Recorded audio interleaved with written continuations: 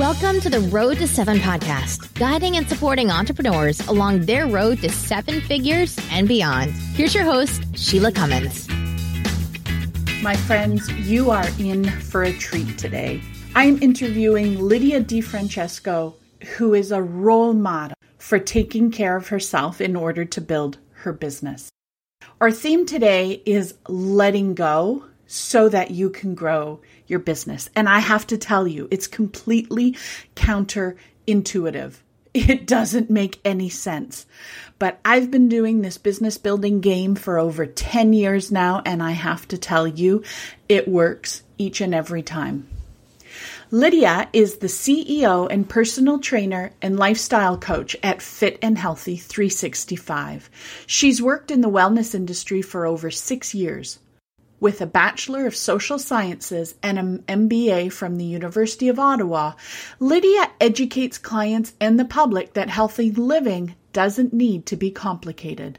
She promotes simple, fun exercise and creating a healthy mindset with a long-term approach to wellness. Lydia is a regular TV, fitness, and wellness expert on CTV and Rogers TV and has been published in national and local magazines. She loves giving back to the community as an industry board member and fitness coach for Parliament Hill Move Camp, and she's a mental health advocate and supporter of Women for Mental Health at The Royal. We have a great episode for you today. I hope you enjoy. First of all, I'm really happy to be on this podcast with you. It's so exciting, and I just can't wait to share and just dive into some of the lessons that I've learned through some hard times. So basically about a year and a half ago, the short version is I pretty much almost quit my business. Mm-hmm. It was feeling like such a slog, such a struggle.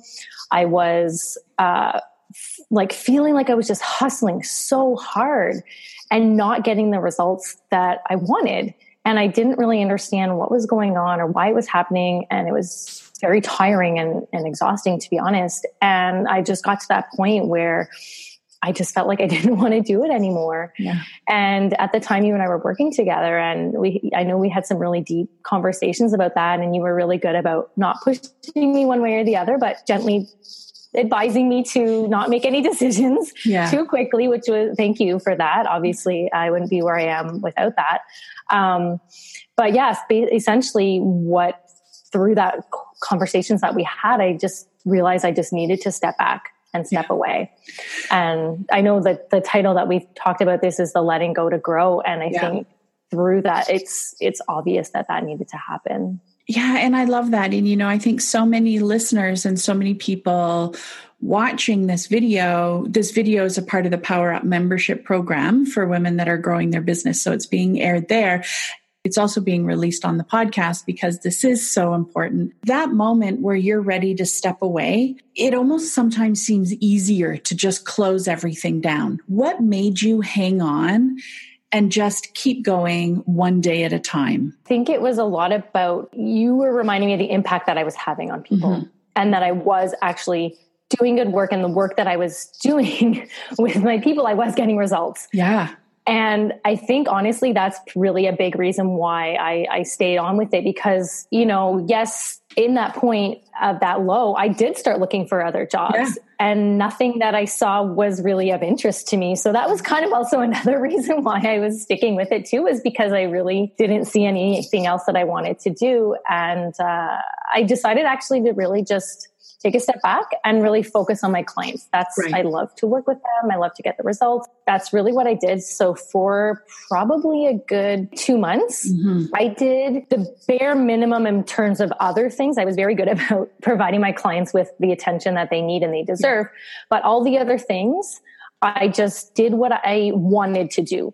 And in terms of what I felt like doing, if I felt like sending an email to my mailing list, I did. If I didn't feel like it, I didn't. If I felt like posting online, I did. If I didn't, I didn't. It was really just going with my gut feeling of what I wanted to do. I napped just to recharge myself. I started getting into crafting quite a lot more and really exploring my creative side. The big thing that I realized was that I hadn't been focusing enough attention on my own self and recharging my own self. And because I give so much to my clients, even though I love it and it's great, I still need to, it's the whole, like, you have to fill up your own bucket before you can give to others kind of thing. And I wasn't filling up my bucket in a way that was working for me. And I love how you're saying, I didn't stop everything, I didn't disappear, but I shifted my focus to my clients. And amazing how when you shifted to giving to them and removing all the extraneous things that were just draining you and taking that and focusing it on your self-care, that all of a sudden things started to shift. So tell us a little bit about, you went quiet for about 2 months. Tell us about the shift and what's been happening since then, because it's pretty cool. Yeah, it's pretty amazing. One of the other things that I also realized during the quiet time was that it forced me to be more strategic with my time and with my actions. So instead of just doing things to fill my days and be busy and to be doing the things that I was choosing to do, I was doing from a level of strategy. Right. Then I realized, I could actually still get the same results or similar results with doing less, just being smarter about it. Right. And so instead of being on Facebook, 8 to 10 times a week, you'd be on it once, but very powerfully. So essentially like last May, I ended up, threw a post out there looking for a few more clients. And I had done that before, but it just was the right moment. 3 new people came in. And then really just from there, again, I really just focused on continuing to do the self-care, continuing to really tune into what it was I wanted to do and only do the actions that I wanted to do. And the business just kept growing and growing from there, which was amazing to see. And especially, I really think though what's key is that I didn't go back to how I was doing it before. Right. I learned that, you do kind of eventually sometimes go back to that point and then you have to reset. I think it's cyclical for sure. Yeah. But I was really intentional about my behaviors, even though I was feeling better and even though I was seeing good results in terms of clients coming in and getting more work. So I think that's key, that the intentions behind things were different in a more positive way. Absolutely. And, I think you and I really connect on many levels. We're quite similar in that we are a bit of a strategy hound. Tell me how to do an email funnel. Give me the sequence to make this happen. I want the template for a sales page. Give me the sales conversation boosters. All of these sort of very strategic things when it comes to growing our business. But you've spent the last 6 months in a program that's really helping you dig into the mindset that is required. And it is also helping you grow your business. Tell us about that. Yeah, basically, I thought I had done a lot of personal growth in the last couple of years and even working with you the last few years. No, there's more to be done. And according to everyone else who's ahead of me, there's more to come. So that's good news. I know the past 6 months have just been amazing in terms of personal growth from really a big mindset perspective and just a shift. And it's a little bit hard to pinpoint. There were some money mindset issues that definitely were holding me back in terms of I was really limited in what I thought my potential was in terms of income. And I didn't ever think that I had money mindset issues because, I'm a good saver and, I spend money on myself when I want, on the things that I want. I'm not overly materialistic, so I don't buy tons. I did realize that I did have a bit of blockage in that area. There was a few comments that were had where somebody threw out a number and I was like, oh, wait a minute. What? No, hold on. And then I wanted to know who I am. I can't make that. It was kind of busting through some of that. And, which has then again, as soon as I did some work on myself, not even anything related to the business, things started to shift and change within the business. Yeah. And new opportunities came in. Working out of a place where you focus more on impact and less on income has also been a shift for me as well. I think if I look back, a lot of the times when I was feeling like I was hustling too hard, really my intentions in those moments were all about the money and all about the income. And I was either feeling panicked or stressed or desperate about not reaching my targets. And so the energy that I was putting out there was one of desperation and just kind of, not that I was saying anything about dollars in any of my posts, but that was what the behind the scenes of what was happening. I just want to clarify that. And so what you're saying is when I was putting content out or making offers from that place of need, then that's where the misalignment was. And now you're putting it out from a place of, I can help you. If you want these results, this is possible for you. Mm-hmm. That is shifting the results for you as well. Yes. I think we all need to listen really carefully right? to that. When we make an offer from a place of need, it doesn't work. When we make an offer from a place of service, things start rolling. Mm-hmm. I love that. How do you get yourself into that place of service? We all have bills to pay. Right. So it is a fine balance. And I do find, again, like even just recently, I had some circumstances happen. Some clients were on vacation, other clients leaving. There's always, ebbs and flows in the business. And I did have a few weeks where I was doing posting and I didn't even realize it at the time. Again, I was doing it out of a place of desperation and thinking again in my head, oh shoot, I need to replace that income. Right. Again, I got a reset moment. I had to step back. All of a sudden stuff comes in. Yeah. It's like, okay, I got to learn this lesson. We'll get there. Lydia, we'll get there. But you know what? The learning is faster now. Like the realization of, oh shoot, I'm in this mindset. And then to get back out of it is faster. And so you're noticing when you go back to it too. It's pretty amazing that when you come from a place where it's all about, essentially it's all about you, right? Yeah. I need the income. Right. I need the money. I need the clients, whatever. Yeah. There's blocks. People, I don't know how this magical energy thing works, but somehow it's felt and there's blocks. As soon as you open up and you come from that place of giving and just creating impact, people come in. In terms of how to get there, it is hard. It's a practice. Honestly, I think a lot of this mindset stuff, people view it like a light switch, like, oh, I'm going to be this one and that one. And then essentially it's a bit more of a practice where you might have like a setback or whatever you want to call it. You go back to the old way and then you have to realize and go to the new way of thinking. And then, like I was saying, now I'm more cognizant of my patterns and my thinking. And so I can see a little bit clearer and faster when I get back to the old mindset. And then I'm like, okay, no, I have to cut that out and come back. I think actually to answer your question about how do I get to that place, gratitude is a key component of that. I have been practicing proactive gratitude. I don't know if you want to call it that. Sure. I'm going to just make up a phrase. I love it. It's a Lydia-ism. Yeah.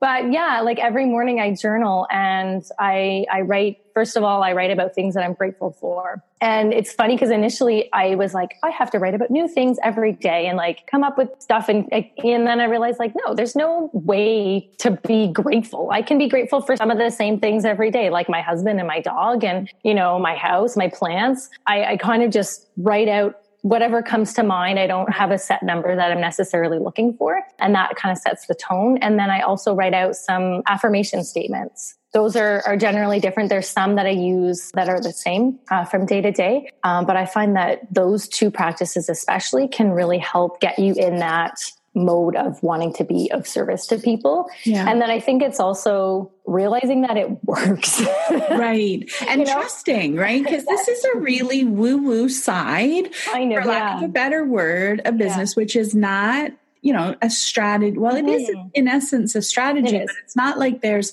a blueprint. Enter your gratefulness here, then go and do your mantras. It's a little bit looser and more abstract than that. And, yeah, exactly. If you don't try it, you won't know. Yeah. And I think, that's the key thing too, is that I'm seeing the results. I see that this works and I feel good about it. Yes. Like it feels so great. And I feel free. Right? Like it doesn't feel like, yes, I work hard. Absolutely.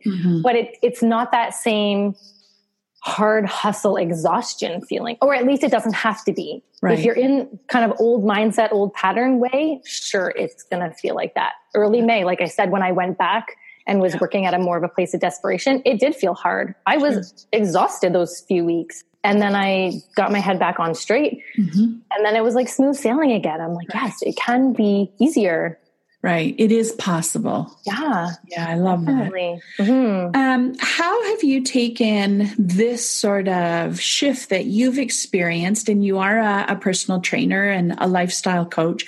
How have you taken this learning and implemented it into your programs? Definitely the gratitude aspect is something that I encourage all my clients to do. I've actually created a gratitude and success journal that I give away to my VIP clients. Yeah.